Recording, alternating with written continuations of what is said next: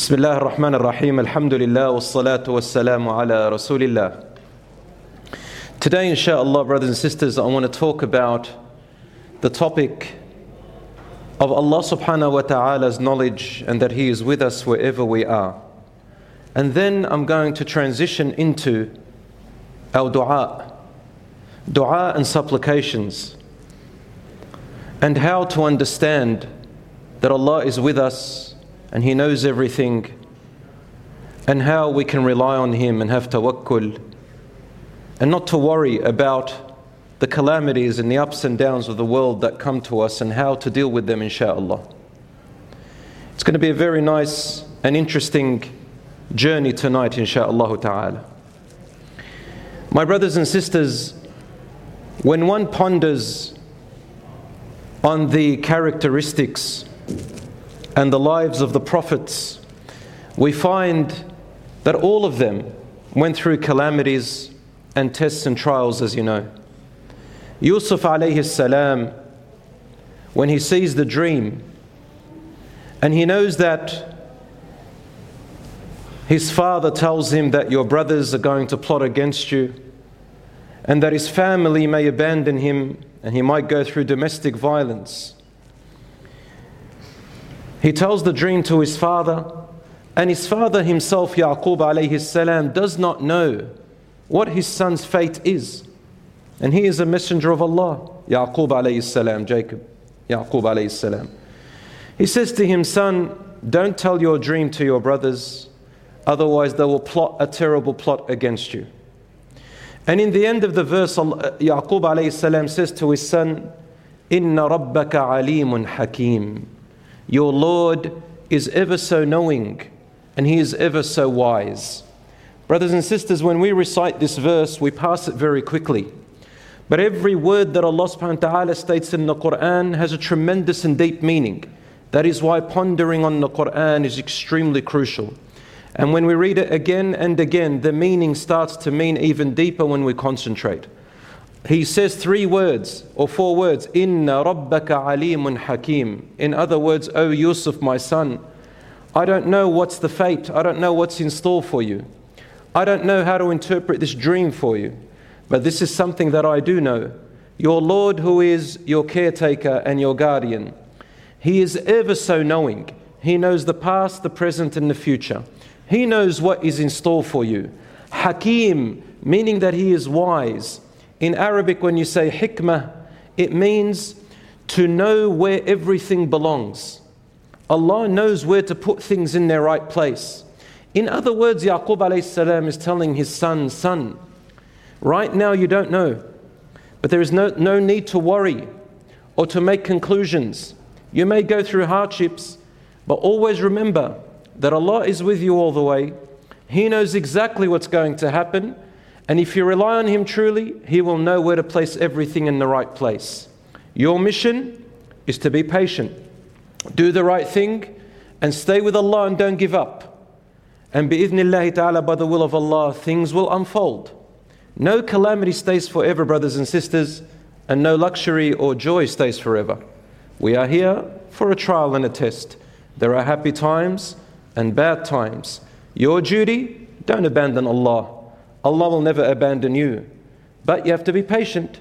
Don't be hasty. Don't rush things.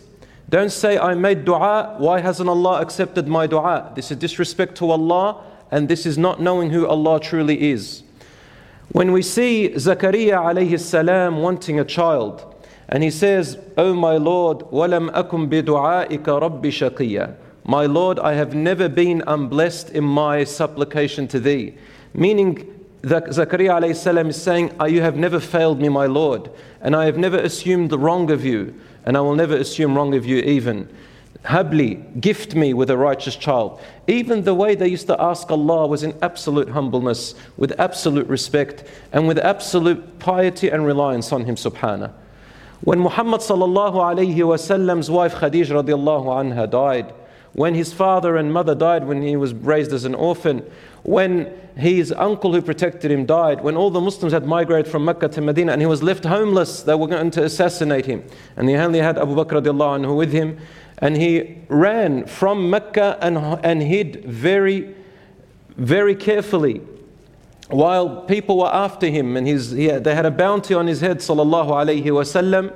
He was calm, and he said to, and Abu Bakr radiallahu anhu was a little bit nervous, and when they were in the cave, you all know the story in Sahih Bukhari, he says to Abu Bakr radiallahu anhu, "Ma baluka bithnayni Allahu thalithuhuma." Oh Abu Bakr, what would you think of two people Allah is their third? Allah says this in the Quran, إِذْ هُمَا فِي الْغَارِ إِذْ يَقُولُ لِصَاحِبِهِ لَا تَحْزَنْ إِنَّ اللَّهَ مَعَنَا. When those two were in the cave, when he said to his companion, meaning Muhammad sallallahu alaihi wasallam, said to Abu Bakr radiallahu anhu, "Do not be saddened and don't grieve, Allah is with us." Your mission, stick by what is right by Allah subhanahu wa ta'ala. Keep doing what you can, even if you go through hardships and sicknesses and hardships.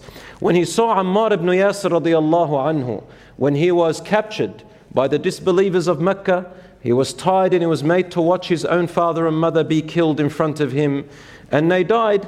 He ran to the Prophet ﷺ afterwards when they released him, and he said, "Ya Ammar, don't lose yourself. Your father and mother are the first martyrs, and they are the first of paradise among the Muslims." And he said, "Oh Rasulullah, it's not that. I mentioned you in a bad way." And Rasul ﷺ said to him, "If they capture you again, does your heart agree with it?" He says, "La wallahi ya Rasulullah." He said, "If they capture you again and they did the same thing, you repeat the same thing to them. Swear at me, not a problem." Because in that case, it's a matter of life and death. The point, brothers and sisters, is this. There are people who will be captured. There are people who will be going through hardships. And you might think to yourself, well, how come Allah doesn't accept the dua for them when He says that He's always there with them? And how come He accept the dua for the Prophet ﷺ saying that Allah is with us? The answer, brothers and sisters, is this. We don't know everything. Allah knows everything. And everything is accounted for. You are in a time of trial. Be patient with Allah subhanahu wa ta'ala and never assume wrong. Wherever you are, it's the place you have to be. Make it right. And do the right thing within the way Allah created you. Whether He created you a boy or a girl, a male or a female, in the family that you were born with, the parents that you have, the children that you have, the relatives that you have. Don't sit there complaining night and day and getting angry and cutting off your ties and being bad to your parents and saying, "Why did God give me these parents?" Or your children, "Why did God give me this son or this daughter who gives me headache or heartache?" Or cutting off your family ties saying how toxic they all are. Some of them can be. But what should you be doing? Listen to what Allah and His Messenger commanded you and do within your power. Don't lose your heart and grow into harsh-heartedness. Remember, everything is a trial and a test. And you are in the right place, and Allah knows that nothing befalls you except that He knows you are able to pass it. But it is you or me who will block the way. Always remember, Inna Allaha alimun. What is it that Yaqub alayhi salam said to his son? I told you there are 4 words. Inna Allaha alimun hakim. And alimun means what? He knows everything. There is ilm, which means knowledge. And there is alim. Even the way we recite it, we extend it, which means deep and far knowledge, beyond your capacity. Hakim. Everything He knows where to place it in the right place. Hakim. Isn't that correct? Always remember those. Inna Allaha alimun hakim. Even Yaqub alayhi salam, every time he planned to try and save his son, nothing went his way. Yaqub alayhi salam, every time he planned, did it go his way? No. He told his sons, "I don't want to send him out with you." It backfired. He told his sons, "The wolf will eat him." It backfired. They used that against him. They weren't thinking of using the wolf as a lie. He gave them that idea. So he was planning and it backfired. He tried not to lose his son. He lost him. He tried to get him back. He couldn't. And even afterwards. So brothers and sisters, Inna Allaha alimun hakim. Go like that in all your life, insha'Allah ta'ala, and do not give in. Brothers and sisters, let us talk then about Allah, how He is alim and hakim. From the Quran, we will go through some verses, insha'Allah, that are deep, that we always recite in our salat and at home. And I advise you, brothers and sisters, don't ever leave the Quran. Every day recite it. Every day recite from it. Allah subhanahu wa ta'ala says, أعوذ بالله من الشيطان الرجيم بسم الله الرحمن الرحيم قل لو كان البحر مدادا لكلمات ربي لنفد البحر قبل أن كلمات ربي قبل أن تنفد كلمات ربي ولو جئنا بمثله مددا. Allah says in Surah Al-Kahf, towards the end, say, O Muhammad, in brackets, say, if the entire ocean of the earth was turned into ink to write the words of your Lord and all His knowledge, the entire ocean would dry out and become depleted and disappear before your Lord's words would run out. Even if, Allah says, even if we brought another set of oceans like them and made them into ink again to write the words of your Lord, they will perish and be gone again before your Lord's words will perish. Allahu Akbar, brothers and sisters. Allah says in another verse, وَلَوْ أَنَّمَا فِي الْأَرْضِ مِنْ شَجَرَةٍ أَقْلَامٌ وَالْبَحْرُ يَمُدُّهُ مِنْ بَعْدِهِ سَبْعَةُ أَبْحُرٍ مَا نَفِدَتْ كَلِمَاتُ اللَّهِ إِنَّ اللَّهَ عَزِيزٌ حَكِيمٌ. Allah says, and if all the trees on earth were pens, all the trees on earth were what? Pens. And the ocean were ink, with 7 oceans behind it to add and to supply over and over. Yet the words of your Lord will not be exhausted in the writing, for Allah is exalted in power, full of wisdom. The word 7 does not mean the number 7. For those of you who know Arabic, in Arabic, when you say 7, pointing to a particular counting, like an object or a number of something, then it means a number. But when you talk in this context, Allah says, even if we brought 7 oceans, it does not mean literally the number 7. It means multiples upon multiples, no number. Same when Allah says that He created 7 heavens, 7 skies. It doesn't mean literally 7 layers of skies, brothers and sisters. This is a misconception a lot of people don't understand. The Mufassirun said this means 7, meaning multiples of layers. Only Allah knows how many. 7 in Arabic is sometimes used for no number, meaning many, many, many. Brothers and sisters, how much water is there on earth? How much water is there on earth? Have you thought about that? When Allah says the oceans of the earth were made over and over for the ink of your Lord. The scientists have told us, have discovered that there is approximately 1.26 billion trillion liters. 1.26 billion trillion liters of water on earth. And how many trees? Scientists estimate in the 21st century, there is approximately 3 trillion trees on earth. All of them into pens. 1.26 billion trillion liters of water turned into ink. And Allah says over and over again, Allah's knowledge is beyond our comprehension, brothers and sisters. Allah says in the Quran, إِنَّ اللَّهَ يَعْلَمُ غَيْبَ السَّمَاوَاتِ وَالْأَرْضِ وَاللَّهُ بَصِيرٌ بِمَا تَعْمَلُونَ. Surely Allah knows every hidden thing of the heavens and the earth. Allah sees all that you do. Indeed, Allah knows the unseen of the skies and the unseen of the earth. Scientists and astronomers, they say that everything we currently know, everything we see in the universe is just 5% of everything in the universe. 5% they know. 95% we still haven't even seen and cannot understand. When Allah says He knows that which is unseen, meaning to you, the hidden, what do we know? What have we seen? What have we seen? Yet we see people becoming arrogant and boastful. Why did God do this or do that? Allahu Akbar. Allah says, وَلَا يُحِيطُونَ بِشَيْءٍ مِّنْ عِلْمِهِ. They can never encompass a single, even an atom's worth, something very small of Allah subhanahu wa ta'ala's knowledge. Yet some of us, we may say things as if we are comparing ourselves to God, to Allah. Iblis, the big Satan, why did he become a disbeliever when he refused to bow to Adam, brothers and sisters? Is it because he just disobeyed Allah? Well then, we would have said then that if you disobey Allah, you become a kafir, but that is not true. Disobeying Allah doesn't make you a disbeliever. We could have said that he was arrogant, meaning that he thought he's better than Adam. Well, that doesn't make you a kafir. That makes you have a quality of arrogance. But what he did was, he made his knowledge and his own wisdom and his own thought of justice equal to God.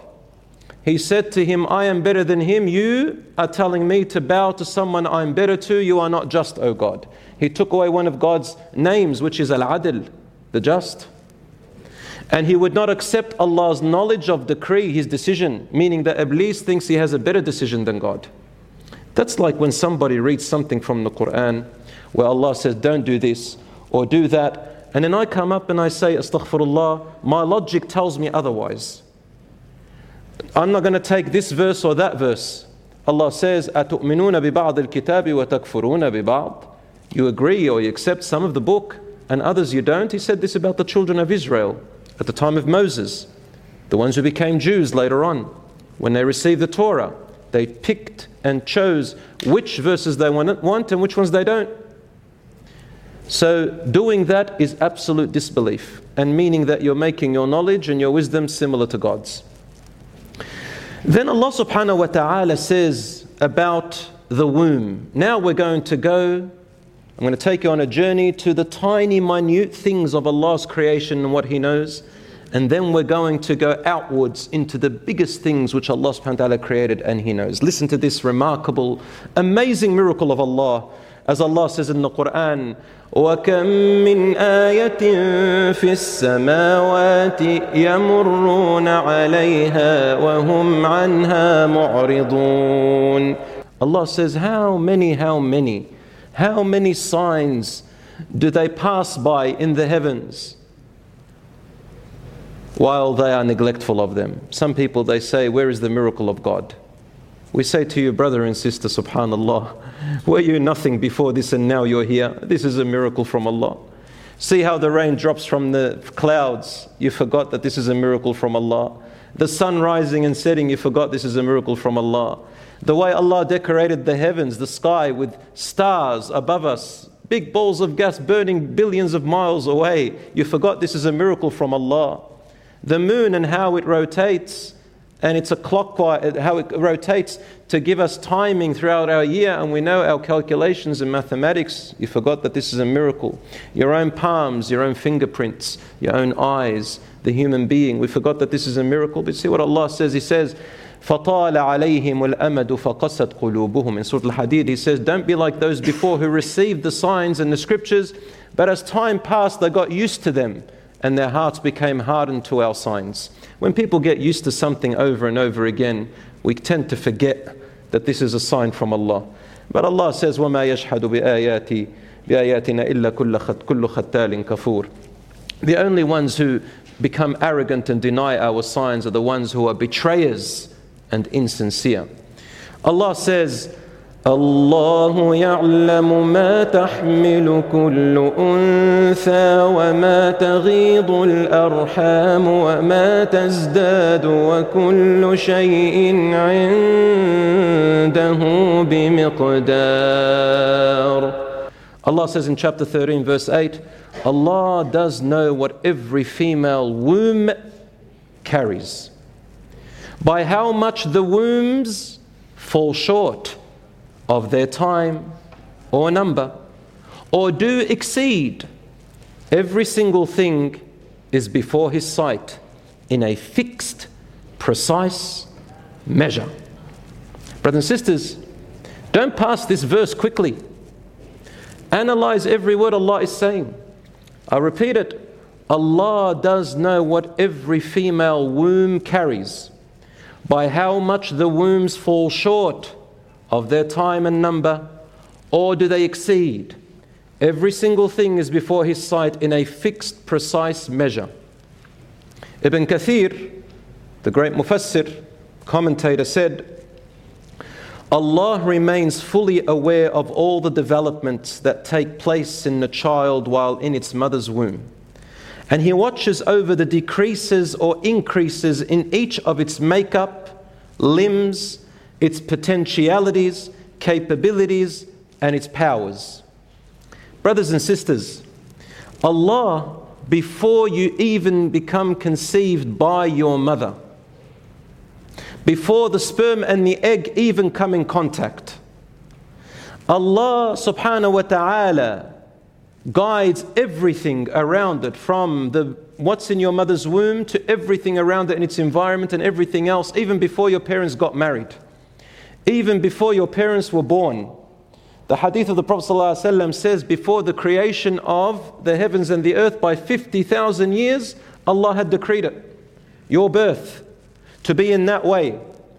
And He had already decreed exactly what kind of genetic coding you're going to have, what kind of genomes are going to exist in your DNA sequence, what kind of nucleotides are going to exist inside of your DNA, which determine how your color is going to be, your hair, your eyes, everything, brothers and sisters.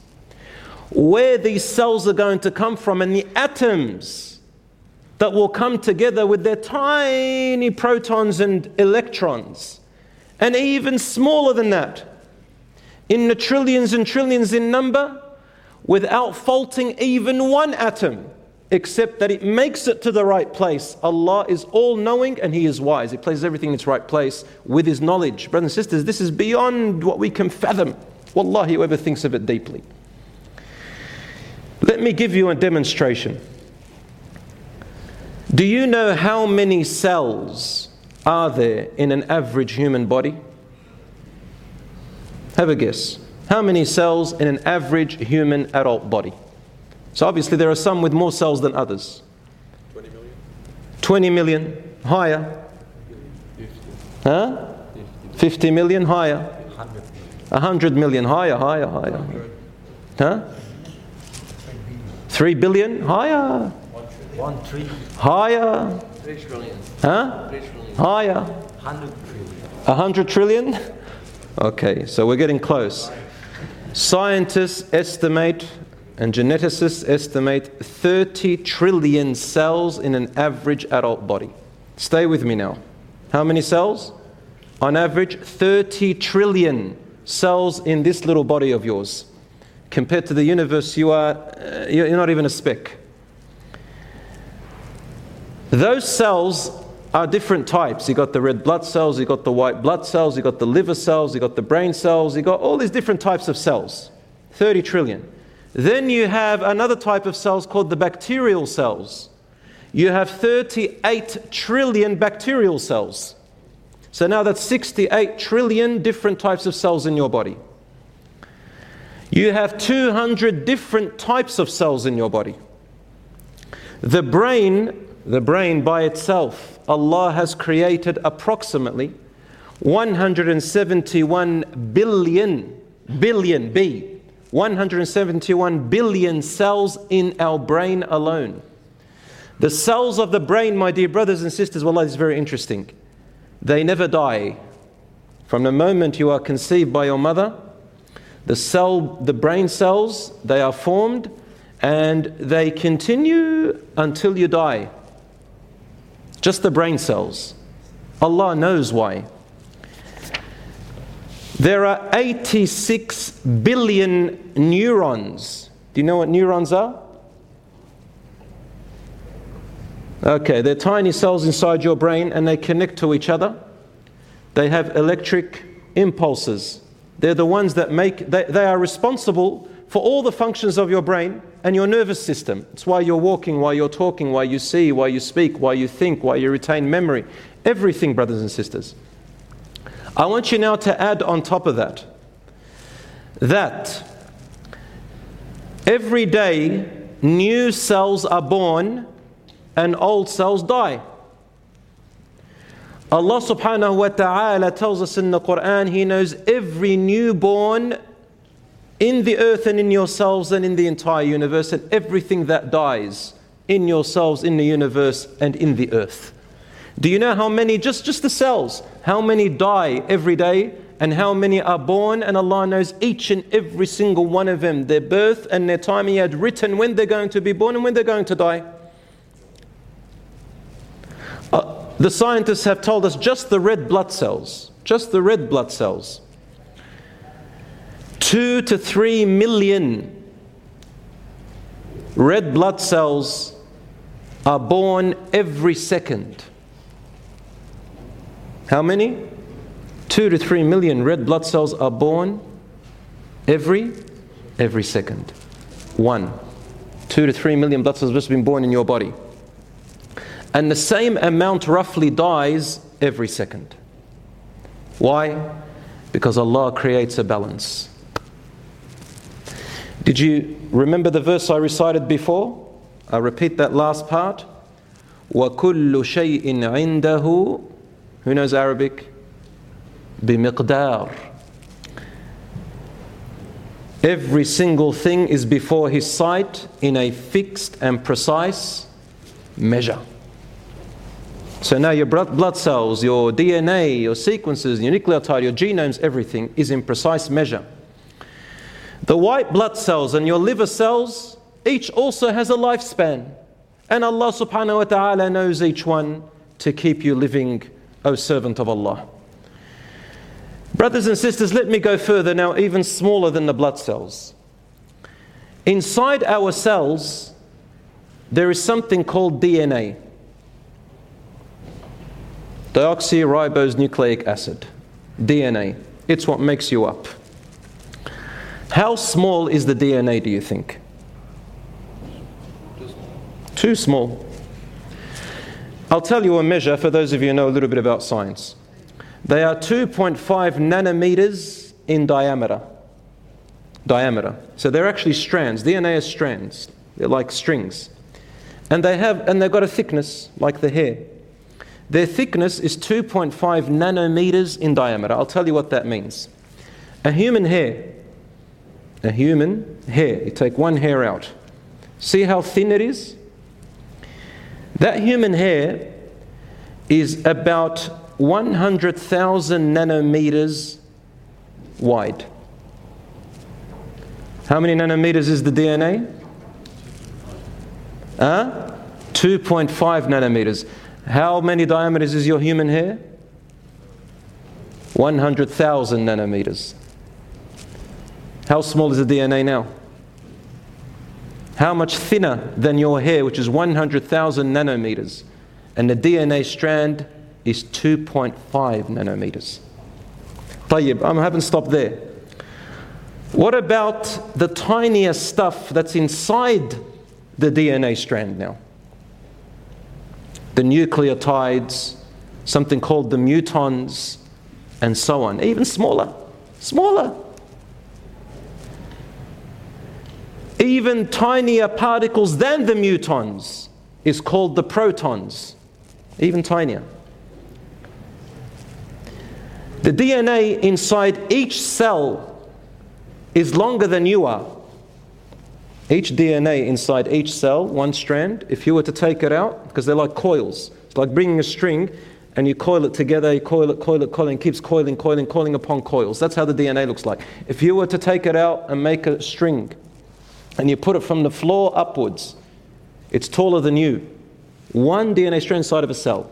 That's 2 meters tall, one. Are you still with me, or have I lost you?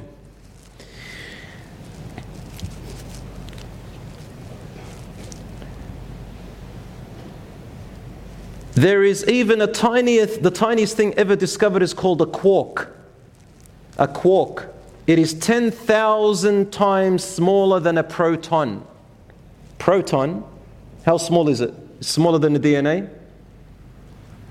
It's smaller than a nucleotide. Proton is one of the most smallest things. There is a quark which is 10,000 times even smaller than the proton. The DNA in every single cell stretches out If you were to take all the DNA in all the cells of your body, every single DNA in your body that Allah had created, in every cell of your body, and you stretched them all out and you tied them together, how far do you think they'll reach? It will go 2 times around the world. Brother's saying they will rotate twice around the world. Longer. You, just one human being, this brother over here, if I took all the DNA out of his body, from every cell in his body, and put it all together and stretched it out, how far will it reach, brothers and sisters? This is the DNA which makes you the way you look. You, a human being, all your features is made of this DNA. How far has Allah put codes in there? How far can it reach? Brother is saying twice around the world, higher. To the moon, higher. This is nothing. Moon's just here. That's like going from here to Coburg, to Broadmeadows. Are you ready to hear it?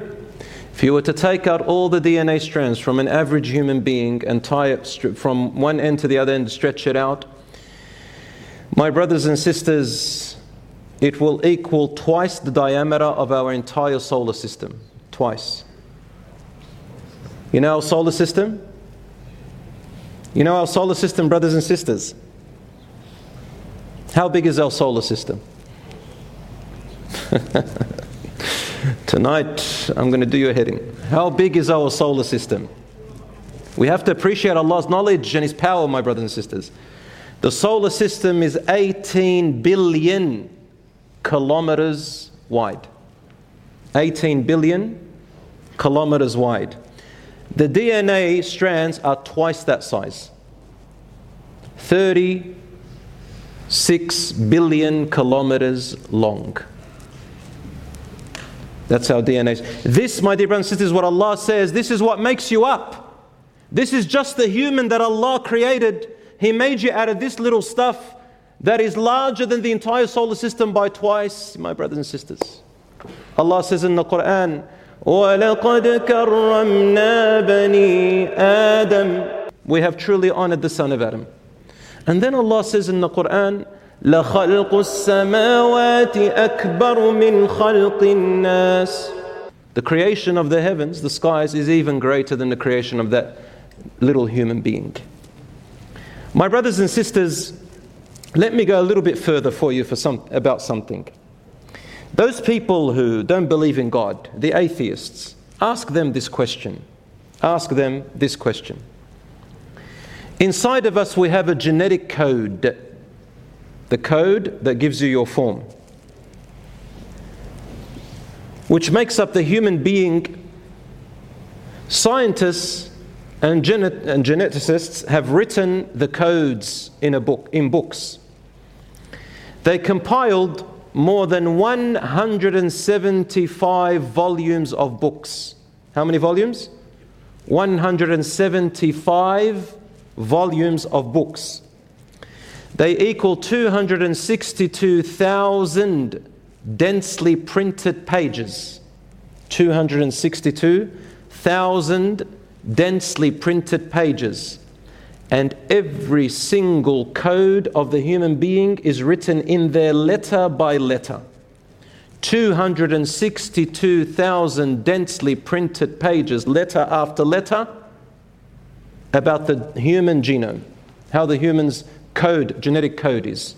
About 500 of them make us all look different. The rest of it is all the same. Now here's the question, brothers and sisters.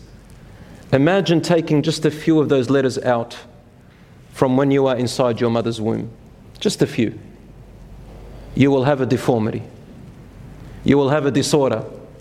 And if you take out too much, you'll die. That's when they give you an abortion. These are called genetic diseases and disorders.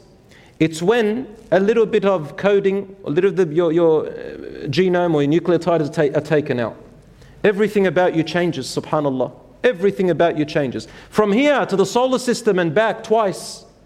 If you just take out a little tiny ant's size, you're no longer the same. You've got disorders and diseases. Among the diseases and alterations are things like they call it cystic fibrosis, Down syndrome, albinism, others like schizophrenia, autism, and some fetuses that have to be aborted. Allah says, فَتَبَارَكَ اللَّهُ أَحْسَنُ الْخَالِقِينَ. Glory to Allah, the best of creators. Let's go back to the verse of the Quran. Did you not hear where Allah subhanahu wa ta'ala says, He knows what every womb carries, and He knows which has less and which has more. Meaning, part of it is your genetic coding. Which has less, which has more. You might say, well, scientists now can look at your DNA and they can determine what you're going to look like. We say, yes, they can. They've got 80% chance of knowing some things. And He says, the knowledge Allah had given us, some of His knowledge. Allah says He gives you some of His knowledge. But can they know for certain, number one? Number two, did they know before you were even conceived? And who is the one that created the code for you? We only look at what there is. But who is the knowledgeable one? The creator, the innovator of all this. He is Allah subhanahu wa ta'ala. Now let us look at the universe. These are the small things. The universe. 1.3 million Earths fit into the sun. You know the sun? See the size of our Earth? 1.3 million Earths fit into the sun. Our solar system is 18 billion kilometers wide. And our solar system is a speck inside of the Milky Way galaxy. Our Milky Way galaxy is 100,000 light years in diameter. That's 1 and 18 zeros next to it. 1 and 18 zeros next to it. That's 1 billion trillion kilometers wide is the Milky Way. 400 billion stars. The smallest star, you can fit 800 Earths in it.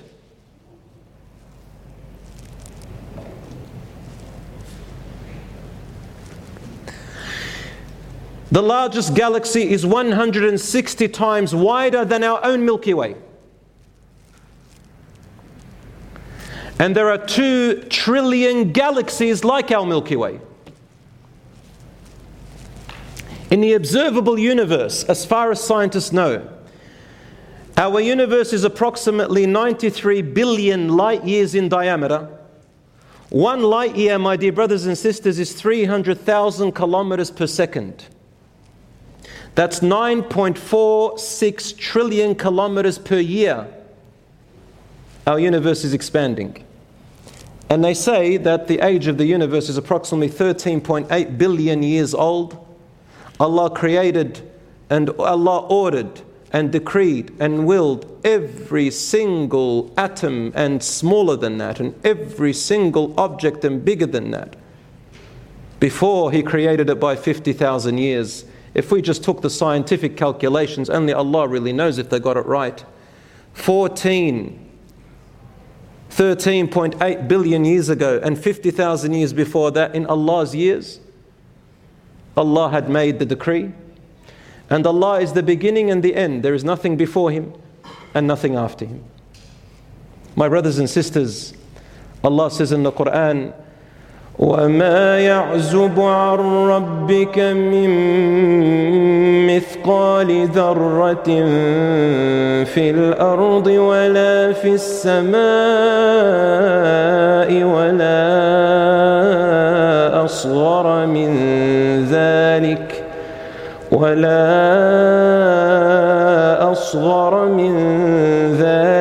ولا أكبر إلا في كتاب مبين. In Surah Yunus verse 61, Allah says, not even an atom's weight is hidden from your Lord on earth or in heaven, nor anything smaller than the atom or larger than the heavens, but is written in a perfect record. Even smaller than the atom. Allah has written it, where it's going to be and how it's going to be. And we sit here saying, oh Allah, and things happen and go wrong, we can't make sense of it, we leave Allah altogether. Allah knows, ya akhi. If He knows the atom, what's beneath it, what's happening inside, He knows. And He tells you, don't worry, I'm with you, just you keep going, rely on me. Even if things go wrong, I know what's happening, have your good trust in me. La, straight away, lose the plot. My brothers and sisters, Allah says He has the keys to the unseen.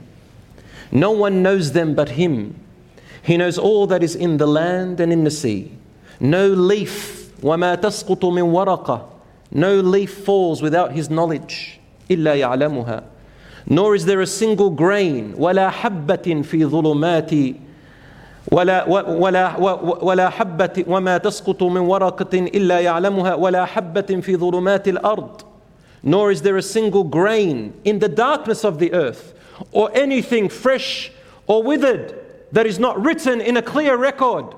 Brothers and sisters, every leaf that is falling is written in a clear record, and every atom and cell inside that leaf is written in a clear record. Everything is destined exactly as Allah subhanahu wa ta'ala had destined it. Brothers and sisters, Allah is tremendous. Do not give up. Stay with Him. Wallahi, He will guide you, and be patient bi'idhnihi ta'ala. He is the one who made the Quran, wrote the Quran, spoke the Quran, and He is the one who guided us. So follow His guidance. There is no other guidance but Allah's guidance, my brothers and sisters.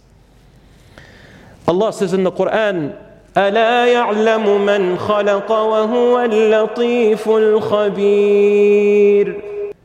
Does He who created not know what He has created? Does He who created not know what He has created? وَهُوَ اللَّطِيفُ الْخَبِيرُ. He is the most kind and careful. Khabir, He knows everything of everything. Not just knows it, but understands it. Allah knows the ins and outs. Your brain, my dear brothers and sisters, is 2.5 million gigabytes of memory. How much is that compared to Allah subhanahu wa ta'ala's knowledge? Your eye has 324 million pixels of vision quality. Your kidney, 1.2 million filtration units. It filters 200 liters of fluid every 24 hours.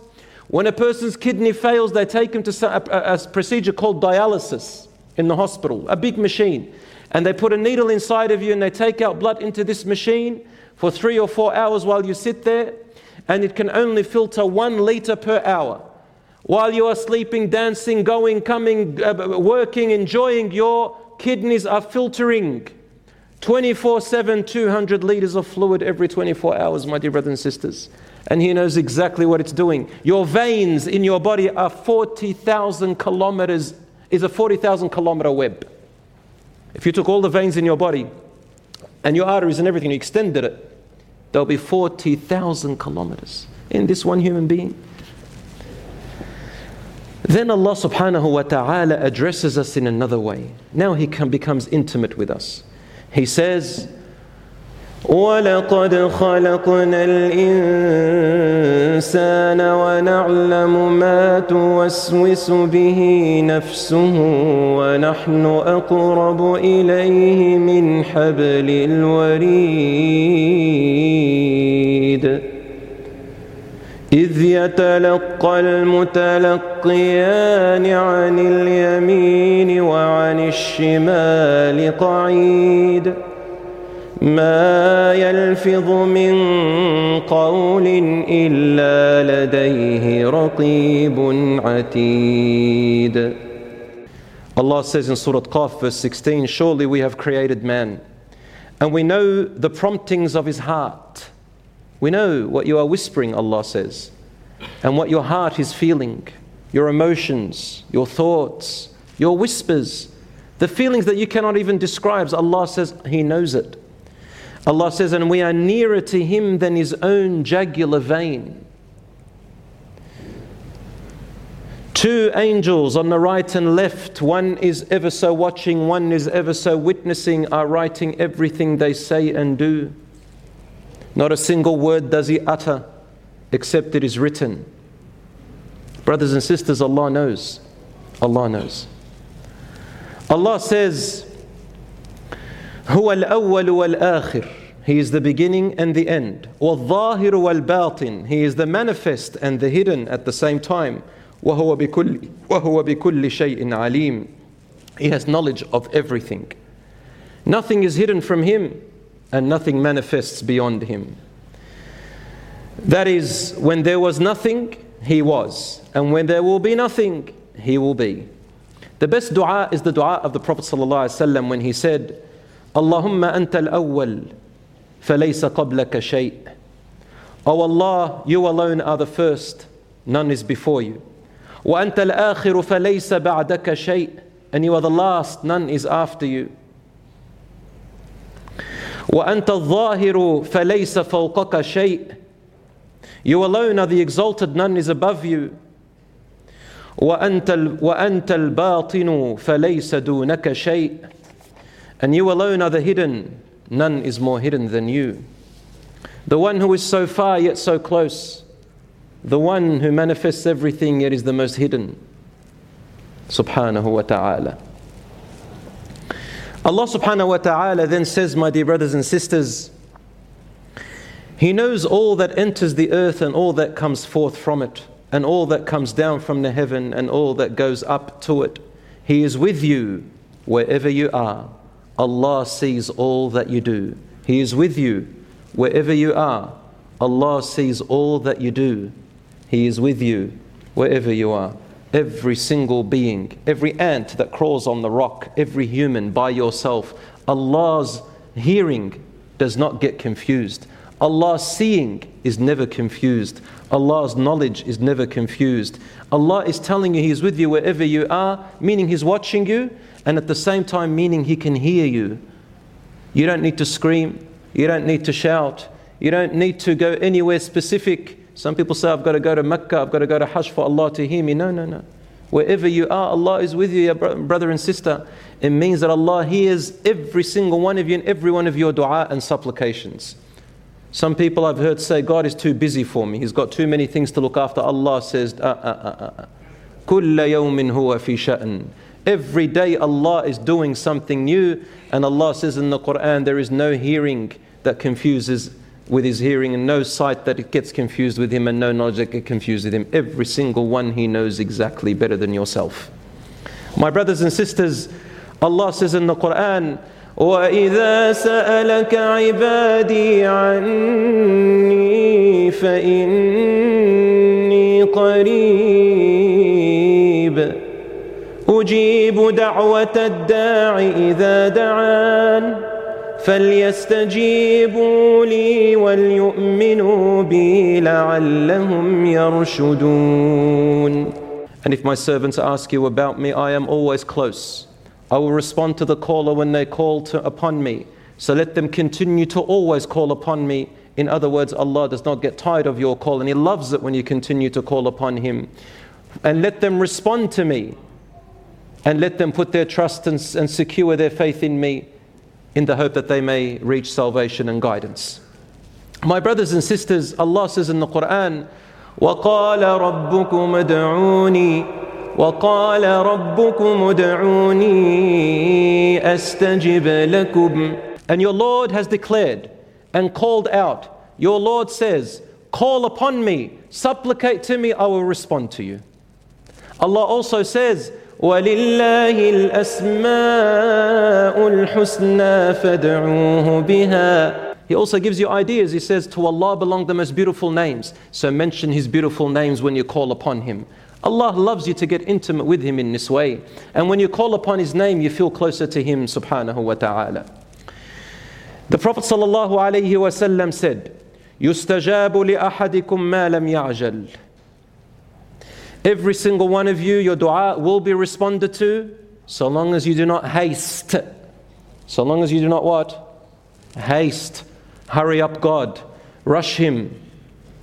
Allah says, if you were to accept every dua that you ask in the way that you want, there will be nobody without any mercy left. Because what we want, we don't know what's good for us. وَاللَّهُ يَعْلَمُ وَأَنْتُمْ لَا تَعْلَمُونَ. Allah knows and you yourselves do not know. وَعَسَىٰ أَن تَكْرَهُ شَيْئًا وَهُوَ خَيْرٌ لَكُمْ. You may hate something when it's good for you. وَعَسَىٰ أَن تُحِبُّ شَيْئًا وَهُوَ شَرٌ لَكُمْ. You may like something when it is bad for you. Rasul said, يُسْتَجَابُ لِأَحَدِكُمْ مَا لَمْ يَعْجَلْ. You will always get responded to for your dua so long as you do not haste. Number one. فَيَقُولُ دَعَوْتُ وَدَعَوْتُ فَلَمْ أَرَهُ يُسْتَجَابُ لِي. The Prophet says, a person says, I called and I made dua, but nothing was responded to me. فَيَسْتَحْسِرْ. Then he starts giving up. عند ذلك ويدع الدعاء. He gets filled with despair, he gives up hope, and then he stops making dua. The hadith is in Al-Bukhari, number 6340. Brothers and sisters, why should you not haste? Because the human being is created out of haste. We see something when Allah sees the opposite. There was a great Sahaba, a great predecessor, I think it was Hassan al-Basri, Allahu Alam, I may be mistaken, but one of the great predecessors among the Tabi'een. He said, when I ask Allah subhanahu wa ta'ala for something and He gives it to me, I say, Alhamdulillah, He gave me what I wanted.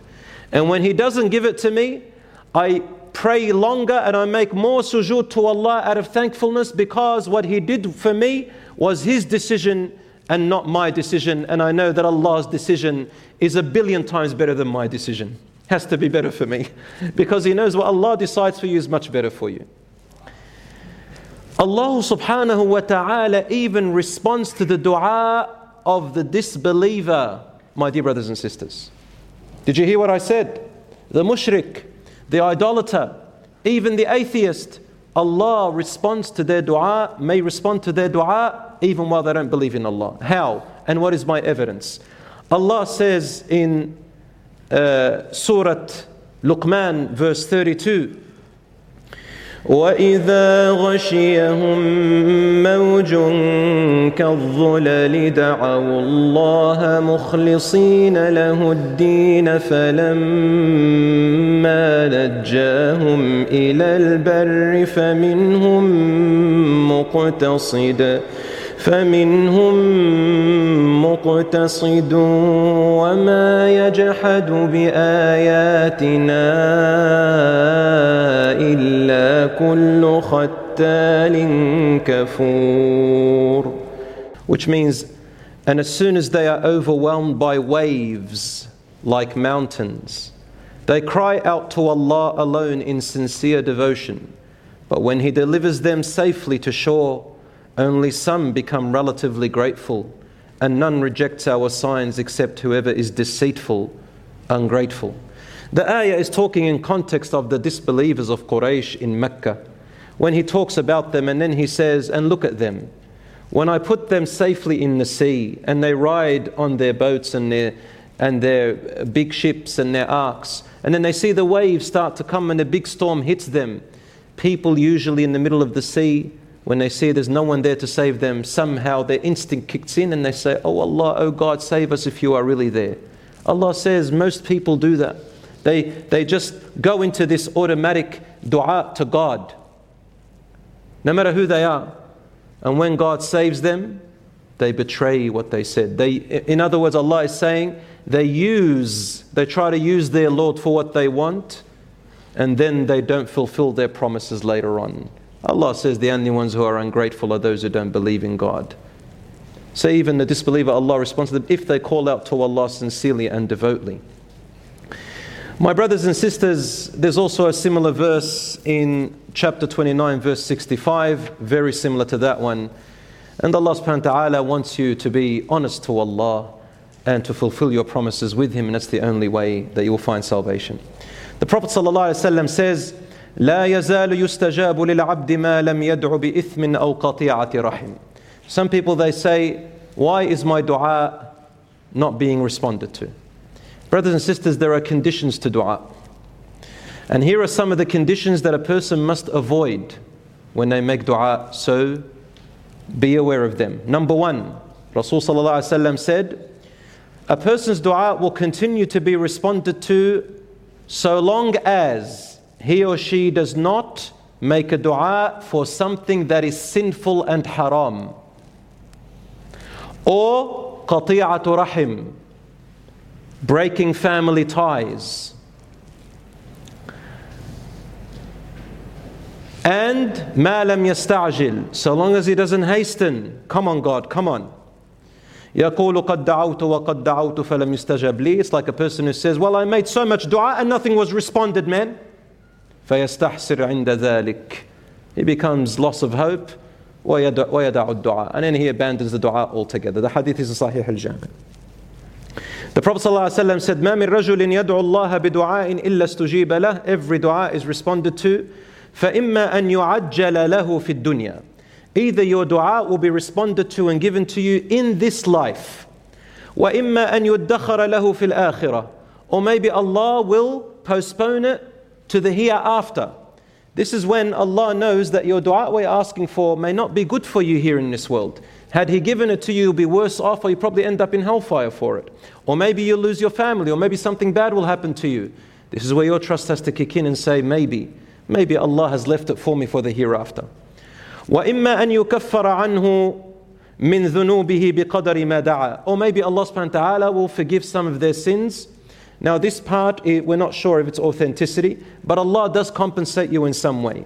مَا لَمْ يَدْعُ بِإِثْمٍ. So long as your dua is not for sin, or قَطِيعَةِ رَحِمٍ, or disconnecting family ties, or hastening. They said, Ya Rasulullah, what does hastening mean? He said, a person says, I called upon my Lord, but he didn't respond. The hadith is in Muslim, number 2735. Brothers and sisters, Rasul sallallahu alaihi wasallam forbid us from making dua on things that are haram. Here are some of the things that are haram. Such as to say, may Allah make you drink alcohol. May Allah bring zina to me. May Allah cut your family ties off. May Allah do this or that to your parents. Some people, they say, may Allah not forgive you. May Allah put you into hellfire. May God never put you into paradise. Brothers and sisters, we have no right to ask for these types of dua. These are Allah's actions. However, if someone has been wronged, someone wronged you, someone took your right, you can make a dua that is enough and equal to it. It's haram to make a dua against someone when they've taken an insignificant right from you. Some people, subhanallah, they have, I think, too much pride. They think that their dua, as if they are prophets or something, or saints. When somebody upsets them with something small, immediately they go for the worst of dua against them. Somebody swore at you, somebody upset you with something. Somebody could have asked you just a question, and the shaitan comes to you and makes you assume, why did he ask me this question? May God never forgive you. May God put you in hellfire. May God let you see the worst in your life, like what you've done. Hold on, to take it easy. Subhanallah, you are not more merciful than Allah. This is haram, brothers and sisters. The scholars have spoken about this. When somebody has hurt you with something small, it's haram for you to make tremendous dua against that person. It will not be accepted. Allah is merciful, and He will not oppress anyone. But if somebody took your right, that was something serious, you have a right to say, I will not forgive you, if you want. You may say, may you get what you deserve from Allah. عَلَيْكَ مِنَ اللَّهِ مَا تَسْتَحِقُ. To you is what you deserve from Allah. But to sit there and start making du'as upon du'as, no, I don't think Allah is going to accept every du'a you say. I have these sometimes people, they ask me, a lot of people ask me the same question, wallahi, in our community. And they get scared, poor things. They say, wallahi, I made a mistake towards them and I tried to apologize, and they made a tremendous dua. May God be angry with you. He says, no, I'm afraid. I don't know if my prayer is accepted. I don't know if my fasting is accepted. Subhanallah, where is the rahmah and the mercy between us, my brothers and sisters? A question. A person could ask you a question, say, look, I just want to verify. I heard something about you. They say, what? You even believe like this for me? May God do this to you and that to you? No, ya akhi, no. And they'll never forgive. This is haram, brothers and sisters. Don't use the dua in that way. Have mercy in your dua. Allah says, يَدْعُونَهُ خَوْفًا وَطَمْعًا يَدْعُونَهُ تَضَرُّعًا وَخُفْيًا. The way we call upon Allah, brothers and sisters, is with humbleness and with fear and with love. Is this a dua of humbleness, fear and love? No. This is a dua of ego and self-entitlement. Allah doesn't accept these types of du'as unless you deserve it. Unless you deserve it, Allah subhanahu wa ta'ala only knows. The dua comes in three cases. Or asking comes in three ways. The scholars said, if an older person, like a parent, asked their child to do something for them, it comes out in the form of a question, but it's really a form of command. It's just a polite way that parents ask their children. So when a parent asks their child to get them a cup of water or to help them with something, brothers and sisters, understand that Allah takes this as a command from your parents. You should respond. When you are the same age and the same type of people and you request something from your colleague or someone that is equal to you, it's called a friendly request, an equal request, a favor. But when you ask Allah, that type of dua is humbleness, where Allah is the one who makes a decision. You have no right to make a complaint if Allah doesn't give you. Some people, this is how they are with Allah. Astaghfirullah al-Azim. They make it like God owes them something. They make it like if they ask, astaghfirullah, shaitan comes to them and think that Allah betrayed them. And they start getting angry, they start complaining, they start shouting, they start even having fights with sheikhs and scholars. You told me that God will respond. Man, I don't even want this religion. Oh, I'm not going to pray. I'm just stuff that or this or that. I've heard people say that, La hawla, this is kufr, my dear brothers and sisters, be careful. Allah doesn't owe you anything. Allah says, بَلِ اللَّهُ يَمُنُّ عَلَيْكُمْ أَنْ هَدَاكُمْ لِلْإِسْلَامِ. It is Allah subhanahu wa ta'ala that you owe, that He has guided you. Brothers and sisters, don't think shallow. Allah knows exactly what's going on. One person said to me, why would God want this or that? I said, listen. There's a day of judgment. He says, I believe in a day of judgment. I said, don't you think Allah knows exactly what you're thinking, what you're going through? He said, yes. I go, you can take it up with Allah. I'm innocent, just leave me alone. You go take it up with Allah. Allah knows exactly what you're thinking better than you. So brothers and sisters, be careful with this.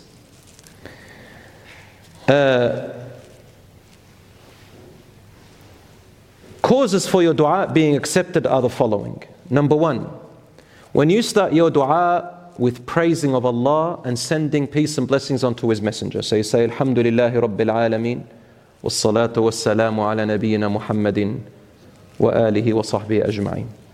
That's a dua that has more strength and more weight in being responded to. When you mean it from your heart. Number three, when you mention His names, O Ar-Rahman, if you want His mercy, O Al-Ghaffar, forgiver if you want His forgiveness, O Ar-Razzaq, the giver if you want something from Him subhanahu wa ta'ala. It is best to use the Prophet's du'as if you know them.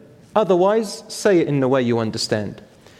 It's good to make dua in the last third of the night. It's good to make dua in the night. It's good to make dua when you're in sujood. It's good to make dua between adhan and iqamah. If you're at home, then when the time of salat comes, until you start praying, it's a good time to make dua in between. Or if you're in the masjid, from the adhan to the iqamah, it's good to make dua when it rains. It's good to make dua when you're traveling. It's good to make dua when you're fasting. While you're doing good deeds, if you're giving a charity, you're helping someone, you're moving an obstacle off the road, you're even looking after a pet, even if it's a bird, subhanallah. Anything of good deed that Allah is pleased, make a dua in that time. Your dua is stronger when you're doing good deeds. It's good to make dua after your farad salat, so you're making a tahiyyat and everything right at the end before you say assalamu alaikum wa sallam. While you're in salat, make a dua, and even after salat, during Friday, the night before Friday, and so on. It's good to make dua and mention your good deeds. Let's say you remember a good deed in your past, you helped someone or you donated and nobody knows about it. When you're making dua, lift your hands up to Allah. And the hadith says that Allah subhanahu wa ta'ala does not like to return your hands empty. So Allah loves responding to you. Mention a good deed to Allah in secret that no one knows about. Maybe one time you heard about two people who are in conflict and quarrel over money. And you came in and you assisted them to reconcile so they don't have a fight. And you secretly went to that person whom the money is owed to and you gave him the money from your pocket and you said it's settled. And then you went to the other person and said, brother, alhamdulillah, it's settled. You can pay me in installments. But don't say anything. And this was a tremendous little good deed. And then one day you're in strife and you say, oh Allah, if you know, Ya Allah, you know that one day I did this and I did that. Don't tell anyone about it. Keep it between you and Allah. That's why it's a good idea, the ulama said, if you've done a good deed, keep it between you and Allah. One day you may need to use it and Allah will not let your reward go. As soon as you tell people about it, if it's not for the purpose of teaching people, then you might lose your rewards. So keep it to yourself and use it in your dua. There's a beautiful hadith in Sahih Bukhari and Muslim about three men who got stuck in a cave from the children of Israel. And these three men, when they got stuck, a storm hit them overnight and a big boulder covered the front of the cave. When they woke up, they didn't know, they couldn't get out and they were stuck. So each three of them said, let's all sit in a corner and cry to Allah subhanahu wa ta'ala with any good deed that you can remember. One of them, he said, Rasulullah tells us, one of them said, "Oh Allah, I had old parents one time, and I used to look after my family and children, and when they are in need, I would not leave my parents to go back to them so long as my parents are in need." Yeah, and he looked after his children and everything, but his parents, he would not leave them until he did what they needed. He said one day they wanted milk. So I went and milked the animal, and when I came back, they had fallen asleep. My children and family were at home, they were asleep and okay, and I would not leave their side. I would not leave until they woke up. And I did not want to wake them up because I didn't want to disturb them, my parents. And then when they awoke, I gave them the milk. "Oh Allah, if you knew that I did this for your sake, then save us." So Allah made the stone move only a little bit, but it wasn't enough. Our parents, my dear brothers and sisters, how would you feel if they were to leave this world? You would wish if they would come back just for 5 minutes to hug them and to say how much you love them. Brothers and sisters, no matter what they are, what they've done, forgive them. But don't lose your Jannah because of them. Look at this man in Sahih Bukhari, this hadith. Allah saved him. He said, "I stayed standing, I stayed in the night. I prevented myself sleep until they woke up because I didn't want to disturb them to wake up." The next man, he sat down and he said, "Oh Allah, I had a cousin woman. She was pretty and I loved her. And I wanted to marry her and she refused. I loved her, but I didn't marry her. And I wanted to do haram with her." He said that she used to look after some children, and I asked her for zina, to sleep with me in the haram. She refused for the sake of Allah. 1 year later, she became desperate and poor, and she had nobody to look after her. So I said to her, "I'll give you this money and this jewelry if you give me in return what I'm asking you for." And because she was desperate, she said, "Okay," to look after the orphans. He said, when I came to approach her before she took her clothes off, she said to me, "I just want to say one thing, my cousin, to fear Allah subhanahu wa ta'ala, and that if you want me, then only in halal in the right way." This was obviously before Muhammad sallallahu alaihi wasallam's time. He said, something struck me in my heart, and I feared Allah and said, "Astaghfirullah," and walked away. And I kept the money and jewelry to her. "Oh Allah, if you know that I did this for your sake, then save us." And the stone moved a little bit, but not enough. The third man, he said, "Oh Allah, I used to have a business, a farming business, livestock and wheat and crops. And I had people who worked for me, employees. One day when the harvesting and everything finished and my animals got fed, I paid all the employees except one of them. He left early before I can pay him. And the man vanished for 2 years or so. One day the man came back asking for his wage that I didn't give him. Oh Allah, instead I felt that I owe him more than that, for I had made so much profit, and my livestock grew, and I had more camels and more sheep and more goats and more cows. And I felt that it was necessary that I share this profit with him. So I said to him, here is all the profit from your work, take whatever you wish from your percentage. And he took it all. Oh Allah, if you knew that I did this for your sake, then save us, until the boulder moved away and they were saved. And this is what the ulama said, use your good deeds that you have a secret between you and Allah. My brothers and sisters, Rasul sallallahu alaihi wasallam said that also a dua can be rejected if you are a person who constantly earns their money and their wealth from haram, always eats food from haram and drinks from haram and dresses from haram. Rasul sallallahu alaihi wasallam said, ثم ذكر الرجل يطيل السفر أشعث أغبر. He mentioned, the hadith is in Sahih Muslim, a man will be in the desert. He is dusty. He is in strife. He is in need.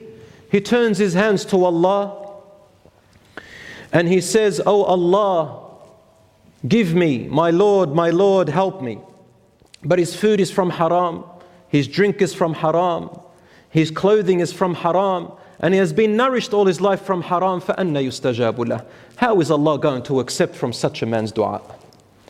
This means, brothers and sisters, the ulama said it means that if Allah subhanahu wa ta'ala knows that you have had a habit of asking Allah, and then every time He looked after you, instead of using in the halal, you used what you asked Him in haram, you used His blessings in haram, and you continue to ask Allah, but you're not changing your ways, it comes to a point where Allah no longer gives you what you want. He no longer responds to your dua. Why would He give you when all you do is use it in haram? Is this what Allah wants you to do? To put you more into hellfire? To give you more sins, and through the blessings He gives you, Allah does not accept except purity.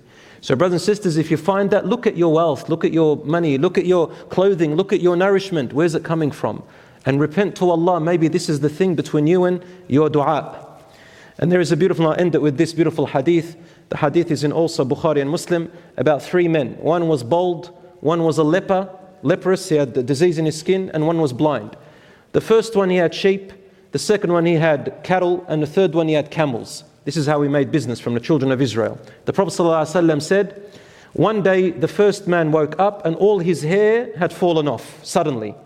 And he used to be a man of pride and arrogance. He thought that all this wealth is from my own work. He never gave in charity, and every time God blessed him, he used it in haram. So one day he lost all his hair. He became bald, and he had beautiful hair before that. People used to come to him for some reason because of his looks. So his looks went away, and suddenly his business dropped. Subhanallah. The second person, he suddenly woke up, he became leprous. His skin had this leprous disease. And as a result, his business became bankrupt. And the third person became blind, and his business became bankrupt. So Allah subhanahu wa ta'ala sent an angel to each one of them. An angel which they could see.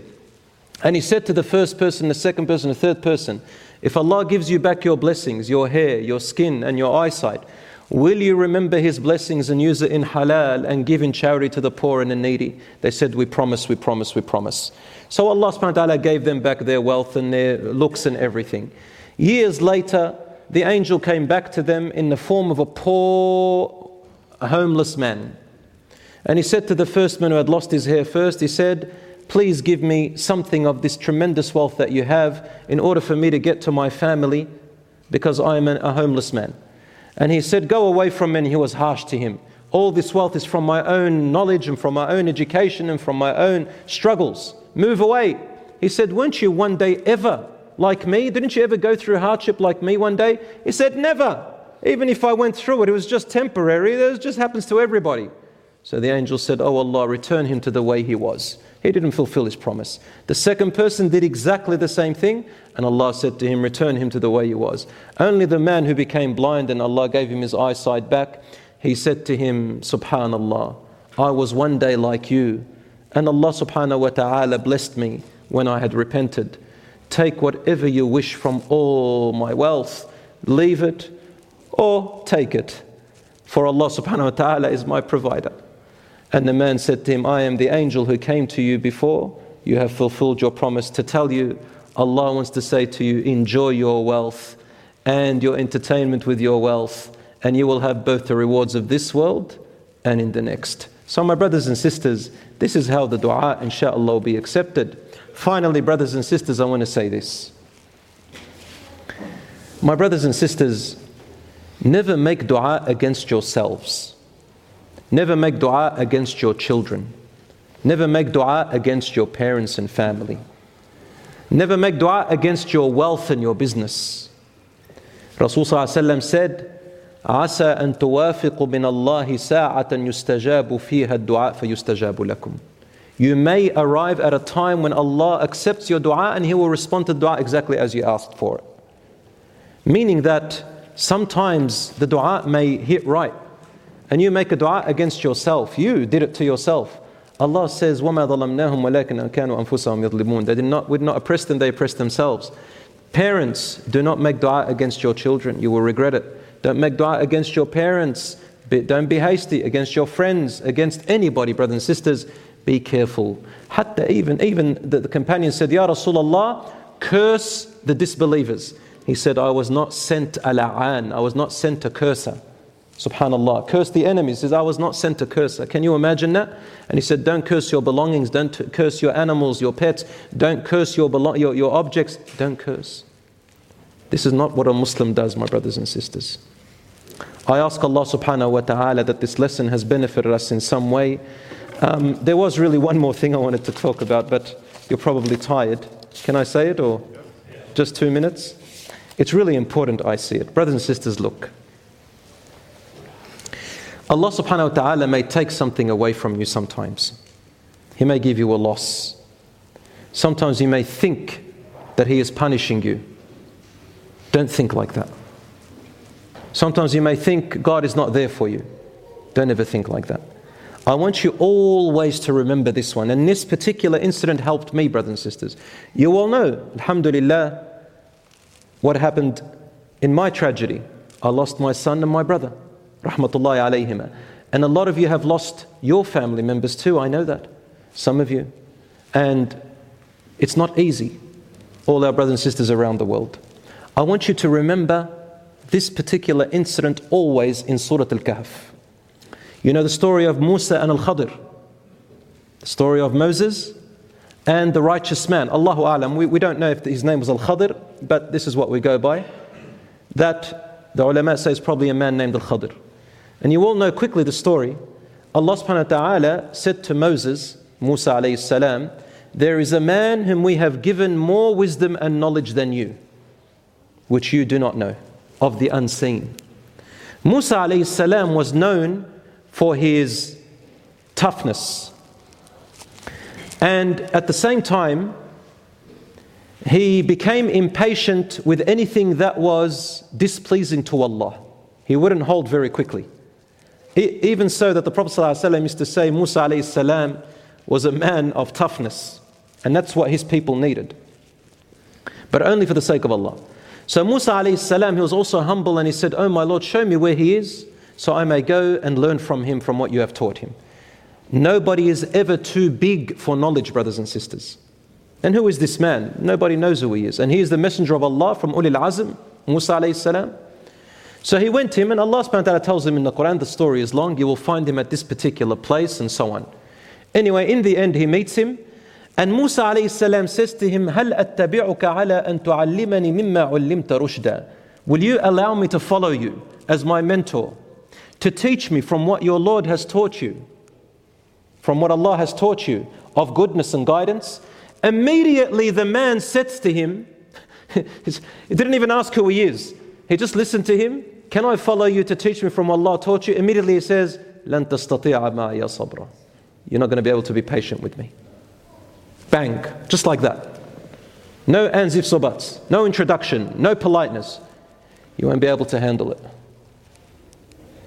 Musa alayhi salam got a little bit offended here, it seems, from the context of the verse. It says, قَالَ سَتَجِدُنِي إِنْ شَاءَ اللَّهُ صَابِرًا.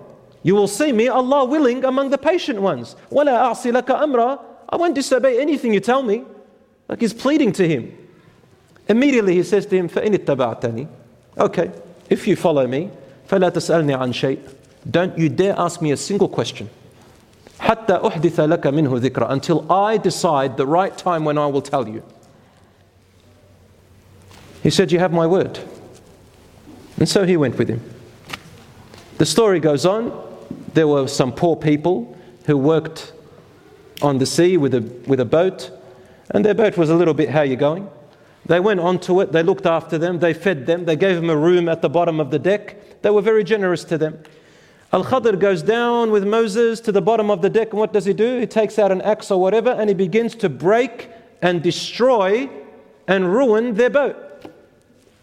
Musa alayhi salam, knowing that he is a prophet of Allah and the one who cannot handle displeasing Allah, he says, what have you done?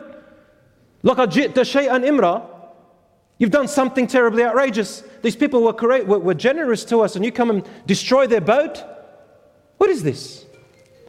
He immediately says to him, قَالَ أَلَمْ أَقُلْ إِنَّكَ لَن تَسْتَطِيعَ مَعَيَ صَبْرًا. Didn't I say you will not be able to handle and be patient with me? Musa alayhi salam then remembered immediately, he says, قَالَ لَا تُؤَخِذْنِي بِمَا نَسِيتَ. Please don't hold me accountable for what I forgot. وَلَا تُرْهِقْنِي مِنْ أَمْرِ عُسْرًا. And please don't do my head in. Don't keep talking to me and give me a lecture about it. I learnt my lesson. Just let me go. Nothing else. The man stayed quiet. They went. Afterwards, they traveled, and then they reached a young boy, probably 9 or 10 years old. Young boy walking across. The man goes up to the young boy. Hello, how are you? And then he kills him. Immediately kills him.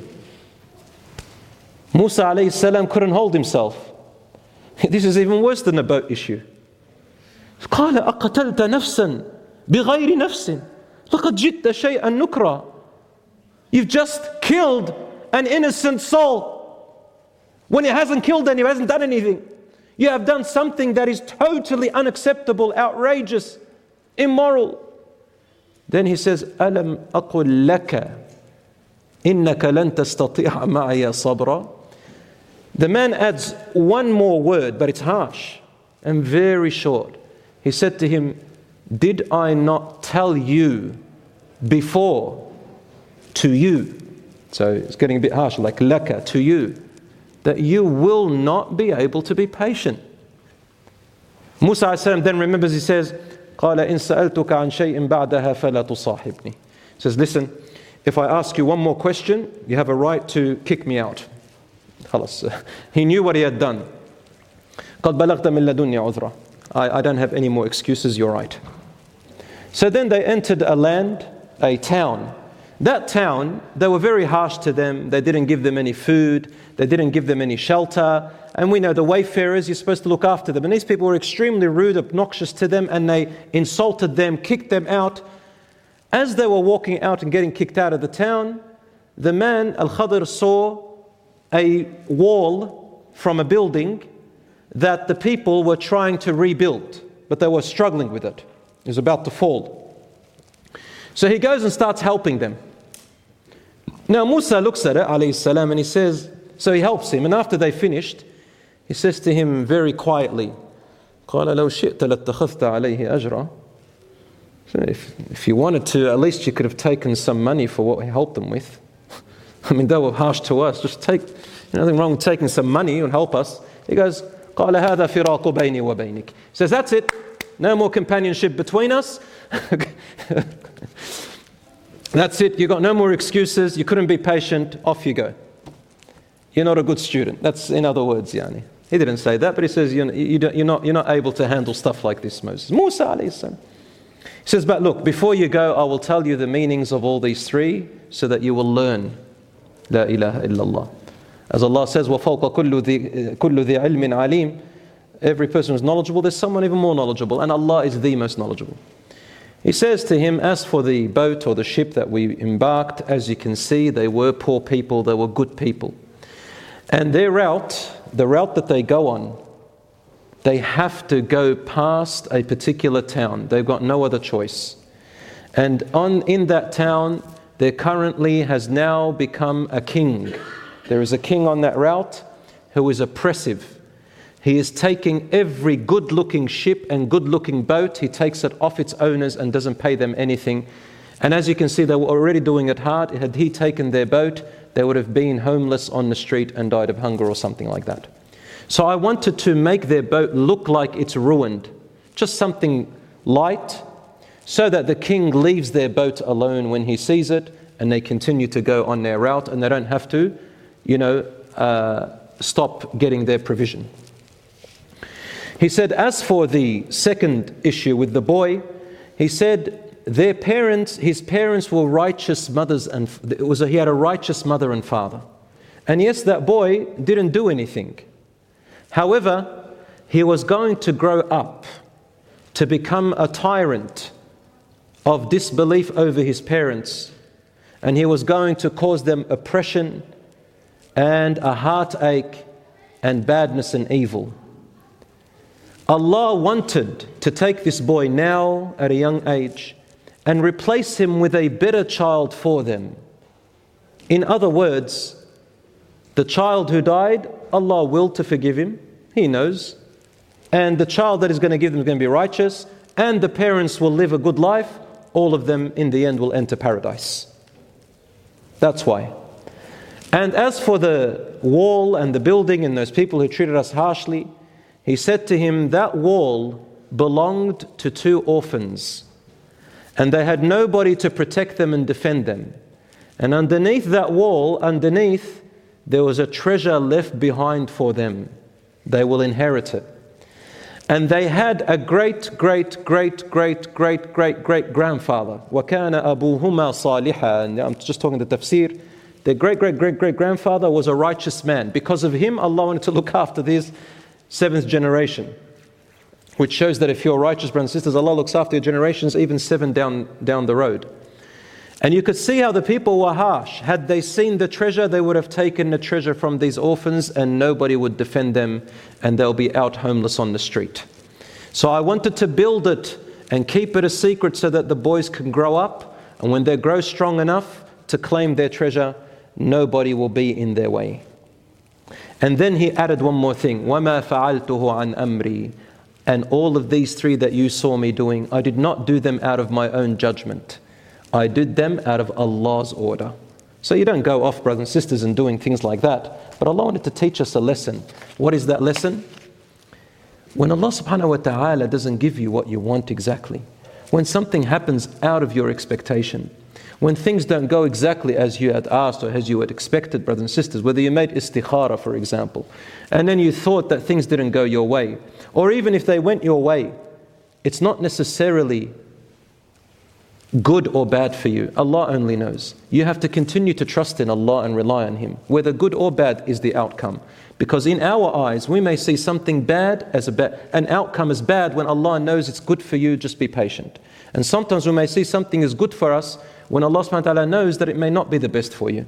So sometimes you may lose in order to gain. Sometimes you may get sick to get healthier. Sometimes you may lose to get rewarded. Sometimes you go through strife in order for some other plan to come out. Wallahu ya'lamu wa antum la ta'lamun. Allah knows and you do not know. So this lesson today was about trust and tawakkul on Allah, and through knowing His true knowledge and His wisdom, may Allah subhanahu wa ta'ala grant us understanding. هذا وصلى الله على نبينا محمد وعلى آله وصحبه أجمعين. والسلام عليكم ورحمة الله وبركاته.